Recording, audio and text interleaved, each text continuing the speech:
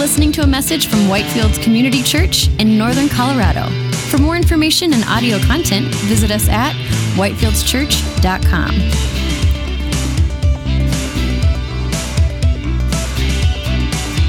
Amen. Good morning once again. Go ahead and take your seats. Welcome to Whitefields Community Church. We're so glad that you're here with us this morning to worship the Lord in music and to study His Word. Please open with me in your Bibles to 2 Corinthians chapter 5. 2 Corinthians chapter 5. If you're not sure where 2 Corinthians is, conveniently located just to the right of 1 Corinthians. So you should be able to find it based on that. You know, you can also just feel free, don't be shy, use the table of contents in your Bible. We want you to be able to follow along. For the past 4 weeks, we've been doing a series here at Whitefields on the topic of vision. We don't usually do a lot of topical series here at Whitefields. For the most part, we like to study through books of the Bible, and we like to do it verse by verse. But we just said, this is the beginning of a new year, and we want to, at the beginning of this year, take some time to look at what the Bible says on the topic of vision. And as we're doing that, our goal is to align our hearts and align our minds, both as individuals and a church, with God's vision for a couple specific areas. So the areas we've looked at so far, we looked at God's vision for our future. We looked at God's vision for our city. We looked at God's vision for your situation. Last week, you guys looked at God's vision for the church. And today, in our final segment, we're going to be looking at God's vision for others. So developing God's vision for others. And that's what we're going to be looking at today. Hey, if you've been blessed by any of these messages, I just want to encourage you. Our podcast is free. All of our messages are available on our website. And what I would love is if you've been blessed by something, share that with others. Share those messages with others. Send them a link. That way, what's happening in here that God's doing can actually get out of these walls and into other people. It's also just a great tool.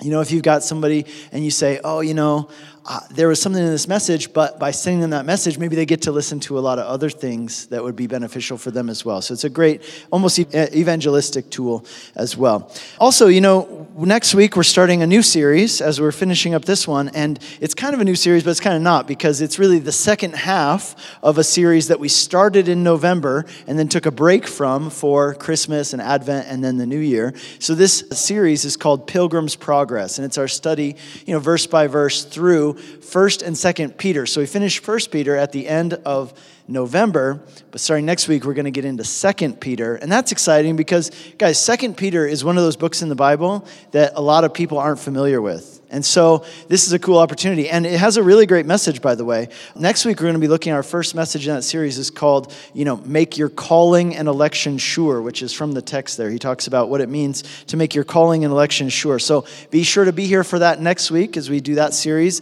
and invite someone to join you who would be blessed by hearing that message and studying through 2 Peter with us. So today we're finishing up our vision series with this message titled A Vision for Others. And I'll begin by reading our text and then we'll pray. 2 Corinthians chapter 5, starting in verse 16. From now on, therefore, we regard no one according to the flesh. Even though we once regarded Christ according to the flesh, we regard him thus no longer.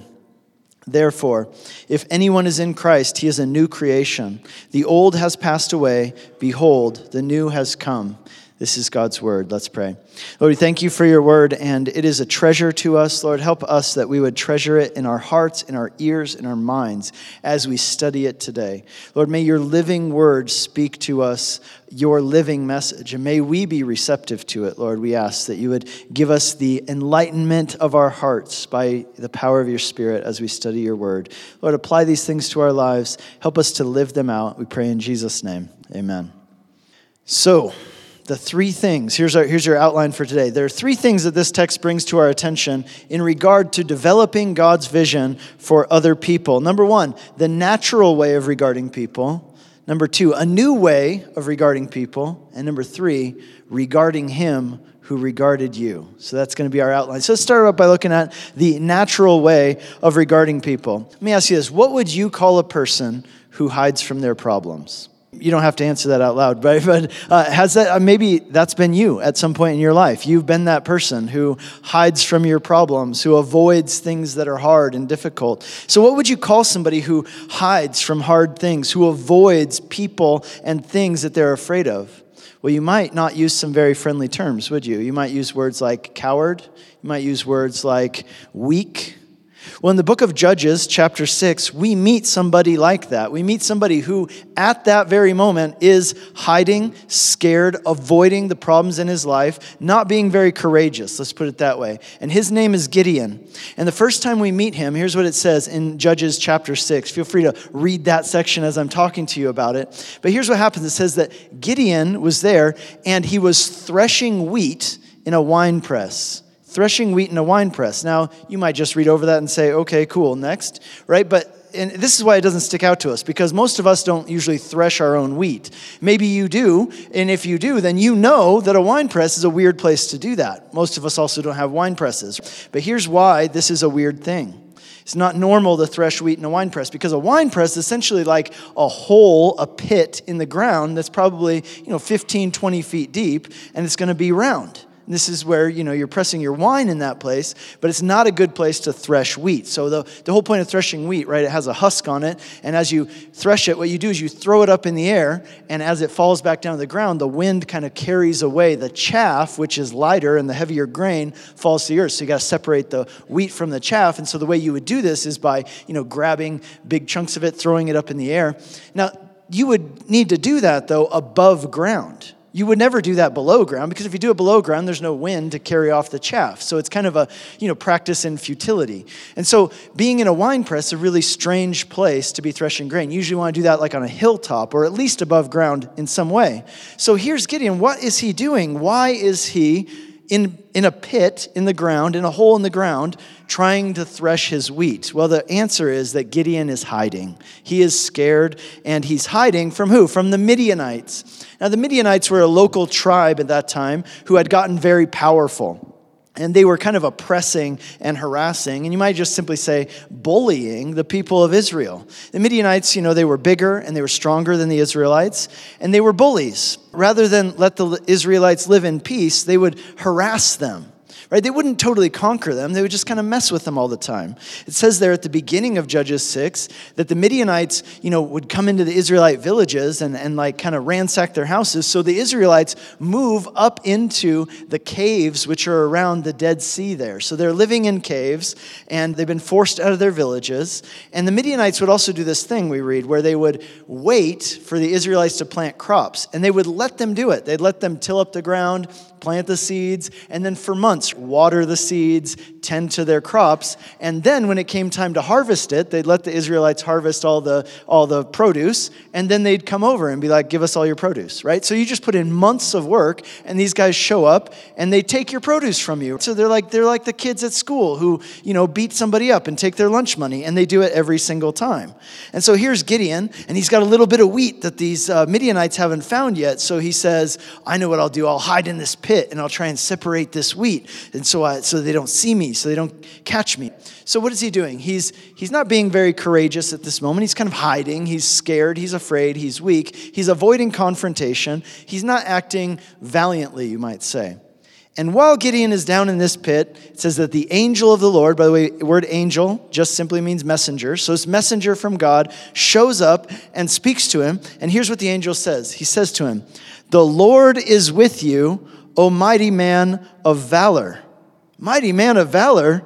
Like Gideon must have been confused, right? Like looking over his shoulder, like who is there someone else down in this wine press that you're talking to? You're certainly not talking to me. Like you must have the wrong guy. You must have the wrong address, right? Like they wrote down the wrong address for you on a piece of paper and you ended up here. Because right now, Gideon is the opposite of mighty and courageous. He's like weak and fearful. And yet God looks at Gideon and he speaks this title over him. He says, Gideon, I'm looking at you, and I'm seeing something in you, about you, that other people don't see, that even you yourself don't see, Gideon.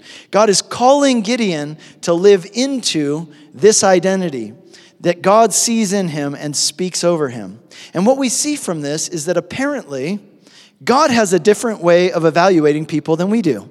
God has a different way of evaluating people than we do. Apparently, God uses different criteria in order to assess people than the criteria we tend to use. When God looks at people, he sees them differently than when we look at people. And we see this kind of theme that runs throughout the Bible. That God says things about people where you look at that person and you're like, are you sure? Right, so like later on in Israel's history, the people of Israel get their first king. They've always wanted a king. They finally get one. His name's Saul, and he's awesome, right? He's like the quintessential born leader. He's like 6'5", he's tall, he's handsome, he's kingly in appearance. He's the kind of leader that you could be proud of, right? He's from a wealthy family. Outwardly, he's really like the perfect king. But God rejects Saul and chooses another man to be king instead. That man's name is David. Now, David is somebody that probably nobody would ever choose to be king. He's just not on anybody's radar. He doesn't look like a king. He doesn't come from a royal background. In fact, just the opposite. He was a shepherd and the son of a shepherd, which at that time, right, shepherds were considered kind of the lowest of the low. They were despised, looked down upon. It was a dirty, dangerous, low-paying job. Most families who owned sheep would hire people to take care of their sheep for them. But of course, David comes from a family where they're the people who get hired. They're not a wealthy family. He's not nobility. He's not even the firstborn son in his own family. He's the youngest child in the family. This man, David, the Bible describes his appearance. It tells us that he was ruddy, which means like red hair and freckles, right? He's short, red hair and freckles probably. And God looks at David, and God sees something in David that other people don't see when they look at David. God looks at David and says, he is a man after my own heart. Here's how God explains it later on. When he explains him rejecting Saul and choosing David, he says, for the Lord sees not as man sees. Man looks at the outward appearance, but the Lord looks at the heart. Again, the idea here is this, that God has a different way of evaluating people. He uses different criteria in order to judge people than the criteria we tend to use. And let's just think through that. I mean, what are some of the criteria that people generally use when it comes to evaluating or categorizing people? Well, one common way, right, is political affiliation, isn't it, right? So, we'll talk about people in these broad categories, liberals and conservatives, and you hear people, depending on what side you're on, talk about those guys, right? Those liberals think like this, or those conservatives want this.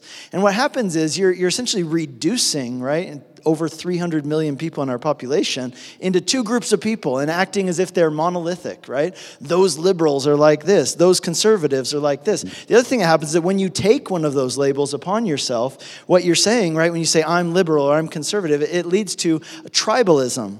It's us versus them type of thinking where you make a lot of assumptions. And what happens in tribalism is this. You tend to assume that people in your tribe, right, you give them the benefit of the doubt. You tend to think the best and assume the best about them. But people in the other tribe, you do just the opposite. You assume bad motives upon them. Now, why do we do this? Why do we like to categorize people in this way? Well, I think the real reason, the simple reason, is because it's very easy. It's very convenient. It's very comfortable because it gives you the semblance that you know somebody and you know exactly what they're thinking and what they're feeling without actually having to get to know them, right? And so it makes life easy, so to say, but it's a kind of cheap thing to do. See, you can write people off, you can judge them, you can make determinations about their character based on that label that you give them.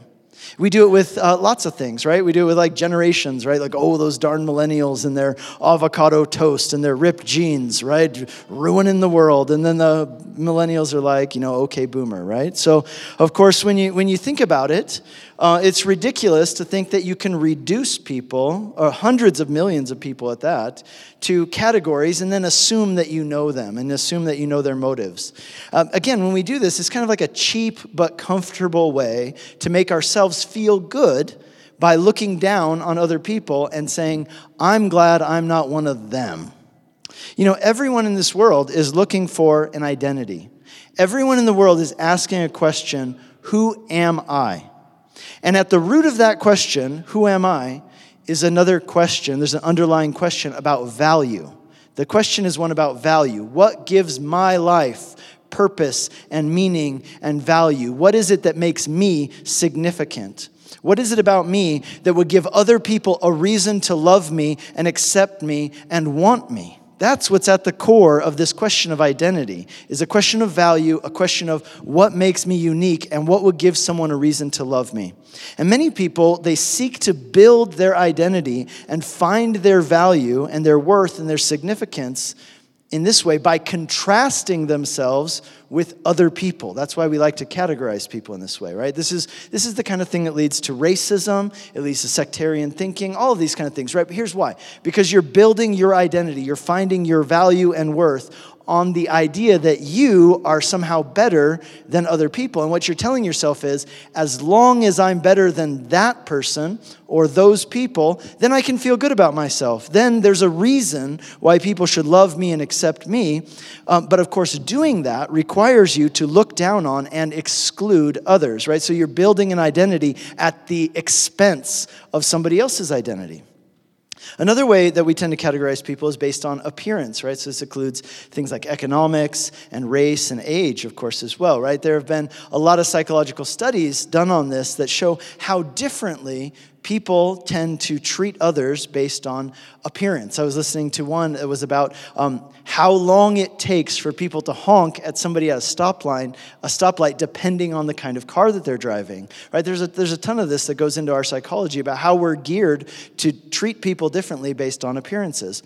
Another key way that we tend to categorize people or regard people is in according to vocation and function. Vocation and functions. I think as Westerners, we tend to be functionalists. A functionalist basically means this, that we equate someone's value with that person's function, right? So we equate their value with their function. Basically, you are what you do, and what you do determines your value. That's why in our culture, this is one of the first things we ask somebody. We ask their name, and then immediately we want to know, what do you do? Because we want to make some sort of judgment about them based on the job that they currently have. And we do that, right? We make certain judgments, certain value assertions based on those things. But this kind of thinking, right, it reduces someone. I would say it retracts from their humanity. It's not fair, because what we're doing is we're reducing someone to the function that they perform in society, and that has all kinds of negative effects, right? This kind of functionalist thinking was completely embraced by the Third Reich in Nazi Germany. I just came from Austria, which is the land of the Sound of Music, but it's also the land of Hitler. And just thinking about this, that with Hitler, part of his ideology was that a person's value depends on their ability to contribute to society. Your value is equated with your ability to contribute to society. And, initially people loved Hitler and the programs that he was doing because Hitler went after the lazy people. And he went after the rich and the bankers and the merchants, who, by the way, were mostly Jewish, who worked very little because they made money off of their investments. And so the working class people loved this, right? They're like, yeah, those people, we're the ones doing all the work. And then Hitler went after people who were on welfare, right? And he actually had a term for them. And the working class people loved this because they looked at Hitler and they said, this guy's like Robin Hood, right? Like he's taken on the fat cats, the bureaucrats, the entitled, the people on welfare who are just a drain on our society. And they thought he was a hero. But of course, then it progressed from there because that's where this functionalist thinking leads you. What about people who can't contribute because they're handicapped? What about people who can't contribute because they're elderly? What about people who have mental illnesses? Right? They contribute less than they take. And Hitler had a term for them. He called them useless eaters. Think about that. And they were actually the first to be killed in the extermination camps before even the Jews. Useless eaters, people who he felt had no function in society. He believed that life had less value if you didn't contribute, right? So your value is based on your function. And that's where this functionalist thinking naturally leads. This is kind of the end result of this that says that a person's value depends on how they function or perform. I was thinking, what if you applied this to your wife, right? Like what if I applied this to my wife? I said, hey, here's my wife. Let me tell you what's special about her. She is a dishwasher. She is a clothes washer. She is a child transporter. She is a food preparer, right? Like, I don't think she would really like that very much, right? That wouldn't really minister to her heart, right? Because she would say, those are things that I do, but that's not who I am, right? That's not the essence of who I am. That's just things that I do during the week. See, if you categorize people and make value assumptions based on their function, here's what will happen. You will inevitably overvalue some people and undervalue other people. And that's true of all of these categories that I mentioned, of ways that we often do this, right? Politics, appearance, function, essentially all these categories. By associating this with someone's identity, what you're doing is, in a way, it's dehumanizing, and it's not really fair. You're reducing a person to something less than what they really are by making a determination about them based on some outward factor, like the color of their skin, or their current job, or the opinions that they hold about certain issues. See, one of the things that psychologists have discovered is that when you label people, labeling people is very powerful and really detrimental depending on the label. It can also be very positive depending on the label. So what happens, though, when you label somebody is that label that you gave that person then begins to affect your perception of that person, right? And that's true of yourself as well and how you label yourself. For example, if you label yourself and say, I'm just stupid, right? If you label yourself, here's what will happen. There will be things that happen in your life that confirm that label, right? That seem to line up with that. And you say, yes, there it is. There's the proof that I'm stupid because I did this. But when you do something that doesn't align with that label, you'll tend to ignore that thing and push it away and say, no, that was just an anomaly, right? And so this is true of lots of things. If you label somebody a certain way or a group of people as being like this, then what will happen is that you will see those things that align with your label or your stereotype, and that will affirm your belief. And when you see things that don't align with it, you'll ignore that and say, well, that's just an anomaly. That's just a one-off. Yeah, every rule has exceptions. So one of the most important questions we can ask is this: what labels does God put on us? What labels does God put on people? How does he see me? Who does he say that I am? Those labels are really important in this case. Who does he say that other people are? How should I view them? What's the lens through which I should see them? Now just think about that idea of labels. Now think back with me to Gideon and David and think about how this applies. Gideon, in this moment, is not acting valiantly. He's not, right?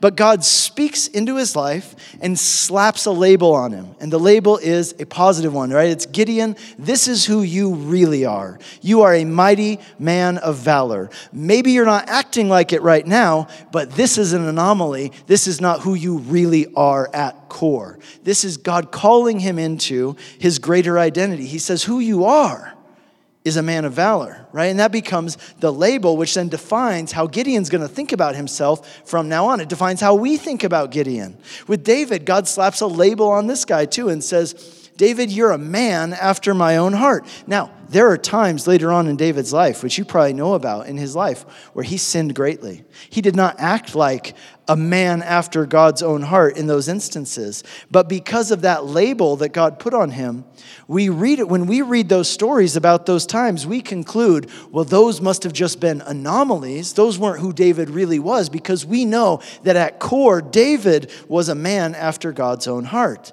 And so the question is this: what are the labels that God would put on you? What are the labels that God puts on others that he wants to be the lens through which you see those people? Paul the Apostle addresses this issue in 2 Corinthians chapter 5 in the text that we read here at the beginning just a minute ago. And he says this: I am going to make a determination. And that determination is this: from now on, I will regard no one, I will not regard anyone according to the flesh. What Paul is encouraging us to do is to not think about people based on the categories of this world, the categories that this culture tends to tell us. These are the categories that people fall into, and telling us not to label people with the categories of this world. Instead, he says, I want you to label people, I want you to categorize people based on the categories that I give them and put on them, and yourself as well. So let's talk about what those are. And that brings us to our second point, which is a new way of regarding people, a new way of regarding people. So if we don't regard people according to the flesh, then what is the other alternative to doing that? Well, Paul tells us in verse 17 of 2 Corinthians chapter 5, he says the alternative is to regard people according to their spiritual condition. Verse 17, if anyone is in Christ, they are a new creation. The old has passed away and the new has come. But let's think about that conversely. What's the converse of that? The converse of that is this: if anyone is not in Christ, then they are not made new, and the old has not passed away. Okay, what is the old that Paul is talking about in that case? The old in that case is our fallen nature. It's our natural condition. In Romans, his letter to the Romans, Paul refers to this as the old man and the natural man. It's who we are by nature according to our fallen condition. In Ephesians chapter 2, Paul explains that this old nature, right, unless God does a work of regeneration in somebody's life, we are all by nature spiritually dead.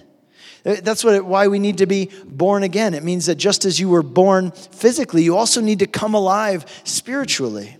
See, the lens through which we should view people, in other words, is the lens of where they are at spiritually. That defines a person more than any other factor. Jesus famously said, "What does it benefit a person if they gain the whole world and yet lose their own soul?" What benefit is to you if you gain the whole world but lose your own soul? Why? Because, as he says in 1 Timothy, you came into this world with nothing, and you will leave this world with nothing. Right? The person who dies with the most stuff still dies. But your soul, that goes on, that lives forever. C.S. Lewis famously put it this way. He said, "You have never met a mere mortal. You have never met a mere mortal. Every single person you have ever met is an eternal being." And he went on to explain it that it's not that you have a soul. He said, you are a soul. You have a body. That part is temporary, but your soul, the core, the essence of who you are, that's eternal. And the Bible says that one day, all of us, right, we'll all stand before the throne of God. And not everyone's soul will have the same fate. The end of your physical life here on earth is not the end of you, right? Your soul, which is the essence, the core of who you are, that goes on. It exists for eternity. But where your soul spends eternity, that is a matter of the utmost importance. Here in 2 Corinthians chapter 5, Paul is encouraging them to see people, to assess people, not by the categories of this world or the culture, but by spiritual categories, how God would label them. So, how would God label others? Well, there are a few things that we know for sure. Number one, we know this. God loves people. God loves people. He loves people so much that he became one of us in order to rescue us from the curse of sin and death. So what would God's label be for people in the world? It would be this: dearly loved. Dearly loved. And one of the most incredible messages of the gospel, right, which is the news of God's saving work of us. One of the greatest messages of the gospel is this: that God knows everything about you and he still loves you. Right? He knows all of your secrets. He knows all of your thoughts, even the bad ones, right? The ones that you think, if people knew that I was entertaining this thought, they would never speak to me ever again. And God knows it, and yet he loves you in spite of it. The next label that God would slap on people is this: valuable. Intrinsically valuable. One of the ways that getting God's vision for people changes how we regard others is that we understand that all people have equal and intrinsic value. All people. According to God, a person's value is not determined by their function. It's not determined by their ability. It's not determined by their ethnicity. It's not determined by their gender. Our value as human beings comes from the fact that we have been created by God in his own image, by the fact that he knit you together, his word says. Knit you together in your mother's womb. He has known you since before you were born, and God has been actively involved in the details of creating you and making you you. And your value comes from that. Therefore, the person who is wheelchair bound for the rest of their life has as much value as the CEO of a Fortune 500 company. The person with cerebral palsy, the person with Down syndrome, has as much value as the professional athlete. The poor have as much value as the billionaires. This version of human value, by the way, is not universal. It has not always been just accepted that this is true. No, this comes directly from our theology, from the Holy Scriptures of the Bible. When Paul says this phrase, if anyone is in Christ, he is a new creation. What he's telling us is this: in Christ, people are no longer defined by their past mistakes. In Christ, you are no longer defined by your past mistakes, by your past failures, the things that you might be ashamed of. In Christ, you are not defined by those things. Paul experienced this himself when he became a Christian. You can read about it in the book of Acts, starting really in chapter 6 and going up to about chapter 11 in this case. I find it to be a really interesting story because here's what happened. Prior to becoming a Christian, Paul was a Jewish religious leader who persecuted Christians. He led groups of people. They would, kick down doors, drag people out of their houses, and they would put them on these quick trials to accuse them of blasphemy, and then, they would stone them to death for being convicted of blasphemy.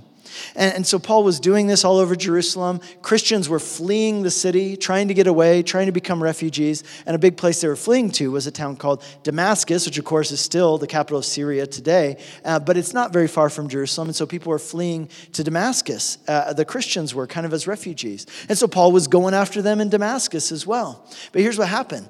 Even though Paul wasn't looking for Jesus, Jesus came looking for Paul. Isn't that awesome? Right? Isn't that for so many of us? That's the story of our life. I wasn't looking for Jesus, but he came looking for me. And that is good news. So Jesus comes looking for Paul and gets his attention in a dramatic way, knocks him down, makes him blind, speaks to him in this vision, and Paul is converted that very day. Well, it's an awesome story, right? I bet the Christians there in Damascus and Jerusalem, they must have been so excited that Paul, the persecutor, had now become Paul, the Christian, except they weren't.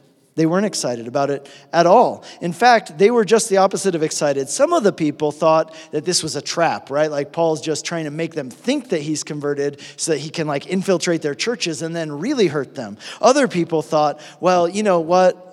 That's cool and all that Paul wants to be a Christian, but he's still not welcome because of the things he did in the past. He's just too much for too long. Sorry, you're not welcome.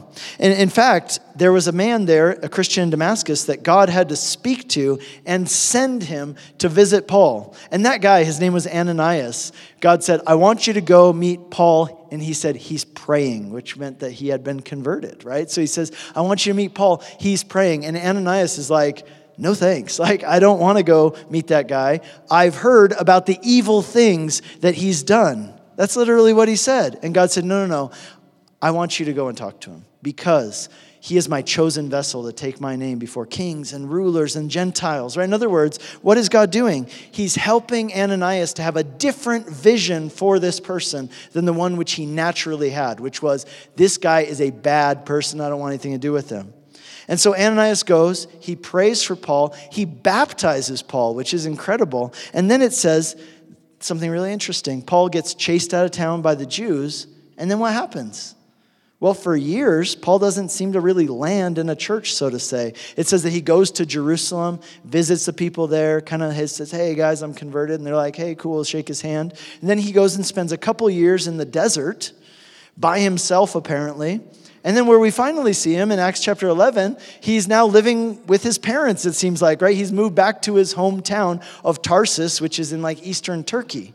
I don't know about you, but I kind of just picture it, that Paul's back in his room where he grew up with his twin bed and his band posters, from when he was in high school, covering the walls. And it wasn't until a guy named Barnabas, one of the leaders of the church in Antioch, comes and meets with Paul and tells him, come with me, bro. I don't want God wants to use you. Come with me. You're going to come with me down to Antioch. You're going to be part of what God's doing at the church there. In other words, it wasn't until this one guy reached out and embraced him that the Christians really embraced Paul because of his past. You see, it would seem that for the early Christians, they had a really hard time accepting Paul and not defining Paul by his past sins. And so this is something that's close to Paul's heart. He wants the Corinthians and us to remember this. If anyone is in Christ, they're a new creation. In Christ, we are not defined by our past sins and mistakes. Now, let me just kind of measure that by saying this. That doesn't mean that we throw out wisdom. It doesn't mean that we throw caution to the wind when it comes to dealing with people and things they've done in the past. So, for example, when I pastored in Hungary, we had this guy in our church who had been convicted of sexually molesting teenage boys. He had spent time in jail for it. It was, he did it, right? And he had been in jail, and he was repentant. And so, of course, he was in our church.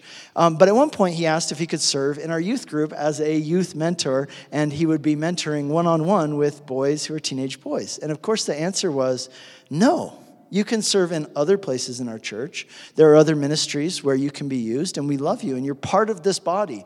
But that ministry is not going to be available to you. And he said, but why? He quoted this verse, I'm a new creation. Don't I get a fresh start, a clean slate? And the answer is absolutely yes, you do. But as a new creation, as a repentant person, right? You want to be wise to the ways in which you've been tempted in the past. And you want to avoid every appearance of evil.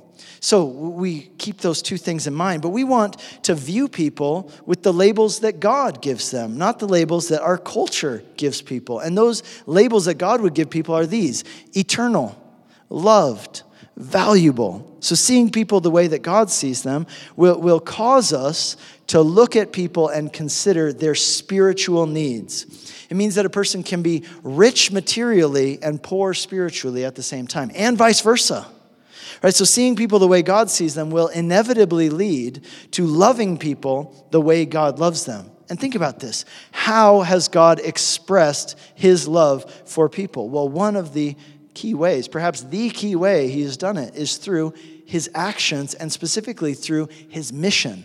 That is the expression of God's love for people, is his actions in mission towards people. Right? It's seeking us, saving us through the life and death and resurrection of Jesus. Now just think about what that means for you and me. If we are going to see people as God sees them, if we're going to love people as God loves them, then the way to do that is to join God in his mission in the world. And what does that mean? Well, God's mission has two parts. On the one hand, God's mission is about showing, and on the other hand, God's mission is about sharing. Showing and sharing. Showing people the love of God and the heart of God, right, through practical acts of kindness and compassion. That's showing. But also sharing with them the truth of God's word, the truth of the message of salvation through Jesus. Imagine somebody you love, right? Imagine someone you see in someone the symptoms of a sickness which you used to have, and you know that it's life-threatening, and you remember what you had to go through to be cured and healed of it, but this person doesn't recognize that they're sick. Well, what would you do? You would tell them about your experience, wouldn't you? This is what happened to me. I was in the same place that you're in right now. And you would seek to persuade them. Why? Because you love them. Because you care about them. You want the best from them. You're not cramming stuff down their throat. You're not being pushy and rude and mean and dangerous. No, you're trying to reach out in love to somebody you care about. That is the heart of evangelism. See, in Acts chapter 17, we're told this about God and about us. And I love this verse. I want you to think about this. Here's what we read in Acts chapter 17. He, that's God, he made from one man every nation of mankind to live on all the face of the earth, having determined, here, check this out, having determined allotted periods and the boundaries of their dwelling place, that they should seek God and perhaps feel their way towards him and find him. Okay, think about what that's saying, because it's really profound. I think it will actually change the way that you think about your life and about other people that you know. See, what it's saying is this. In your life, sometimes you might feel that things are just randomly happening to you, right? Like you're like a passive victim to your circumstances. Things are just happening. It's completely just random and out of control. But the truth is, this verse is telling us that there is, in fact, a sovereign God who is providentially working in your life, and he has a plan and a purpose. Therefore, the details of your life are appointed and managed by God for a reason, for a purpose. And what is that purpose? Here it is right there in the text, that you should seek God. That you should seek God. What is God's purpose with your current circumstance, with that thing that is happening to you right now? Here's what it is. He has allowed that situation in your life so that you would seek him, so that it would drive you into his arms, that it would push you towards him. But here's what I want you to do. Don't stop there. Don't stop there with just thinking about your own circumstances. Think about what that means as it relates to developing God's vision for other people. If God determines the times and the places of people so that they will seek him, what does that mean for your next door neighbors? What that means is that your next door neighbors aren't just living next door to you, If you're a believer by random chance, it means that your classmates, your office mates, every man, woman, and child has been placed there by God. Why? So that you can help them seek God and find hope and redemption and love and forgiveness and purpose and value in Him. See, you are both you're both the consequence of God's mission, and you are the conduit of God's mission. The consequence and the conduit of God's mission. The people who you encounter as you go about your life, they have been placed there by God in your path. Why? So you can help them on their journey of seeking God and finding relationship with Him. And that brings us to our last final point, which is this: regarding Him who regarded you. Regarding Him who regarded you. In verse 16, Paul admits, he says, look, I used to think about Jesus even according to the flesh, even though I no longer do. What he's saying is the way that he perceives Jesus, who Jesus is, has changed over time. The change has happened, right, in how he views Jesus. To regard Jesus only according to the flesh is something that a lot of people do. To regard Jesus according to the flesh is what we do when somebody says, Jesus was a good teacher, he was a kind person, he was a good example, period, right? Nothing more, that's all. The problem with that view is that, once again, it is reducing Jesus to what? To his function. It's reducing Jesus to his function, what he did rather than who he was. And now the problem with doing that is this: if Jesus' value is that he was a good teacher and a kind person and a good example, well then, isn't it really anybody who does those things who would then be on the same level, on par with Jesus? I could be a good teacher and a good example and a kind person. Does that mean I'm basically the same as Jesus if I perform that function? Of course not. There's something unique and different about Jesus because of who he is. Who he is. See, the whole message of Christianity and the gospel is about who Jesus is.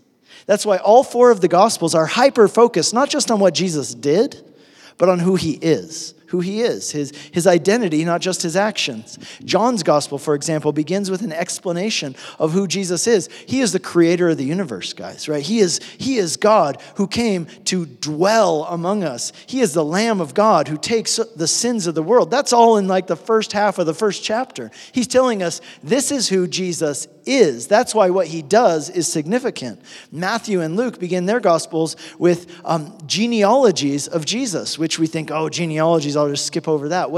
But it's significant. Why? Because it's telling us who Jesus is, his identity, that he is in fact the Savior, the Messiah, God come to save us. Right? And the message of the gospel is this: that God had regard for you. That's why it matters who Jesus was. It means that God had regard for you. He took interest in you. He cared about your plight. He saw your need and had regard for you because he loves you. And if you embrace what he did for you, if you embrace by faith and received the gift of God's grace towards you, then guess what happens? Then he makes you, as we read in our text, a new creation. The old will be in the past, and you are made new in him. That's the hope. That's the promise of the gospel. And it's because of God's regard for us that we give regard to him, that we worship him, we follow him, we serve him, we do what he calls us to do. And it's God's regard for us that shapes how we then regard others. So by God's grace, may we see people and love people and serve people in the ways that God has loved and served us. Amen? Lord, we thank you for your love for us. We thank you that you had regard for us. Lord, may we have regard for others according to your criteria, according to the way that you see them and want us to see them. Lord, thank you that you took notice of us. You cared about us. And Lord, may we respond and have regard for you by giving you our lives. Lord, I pray if there's anyone in here today who hasn't put their faith in your finished work, Jesus, on the cross, where as you were dying your last breath, you said, it is finished. Everything that needed to be done to take away your sins, to make you right with God, you did it for us. Thank you for that, Lord. And I pray for anyone here today who hasn't yet put down their yes. Maybe they're right on the fence. Lord, I pray that even now, as we're praying, this would be the time when they say yes.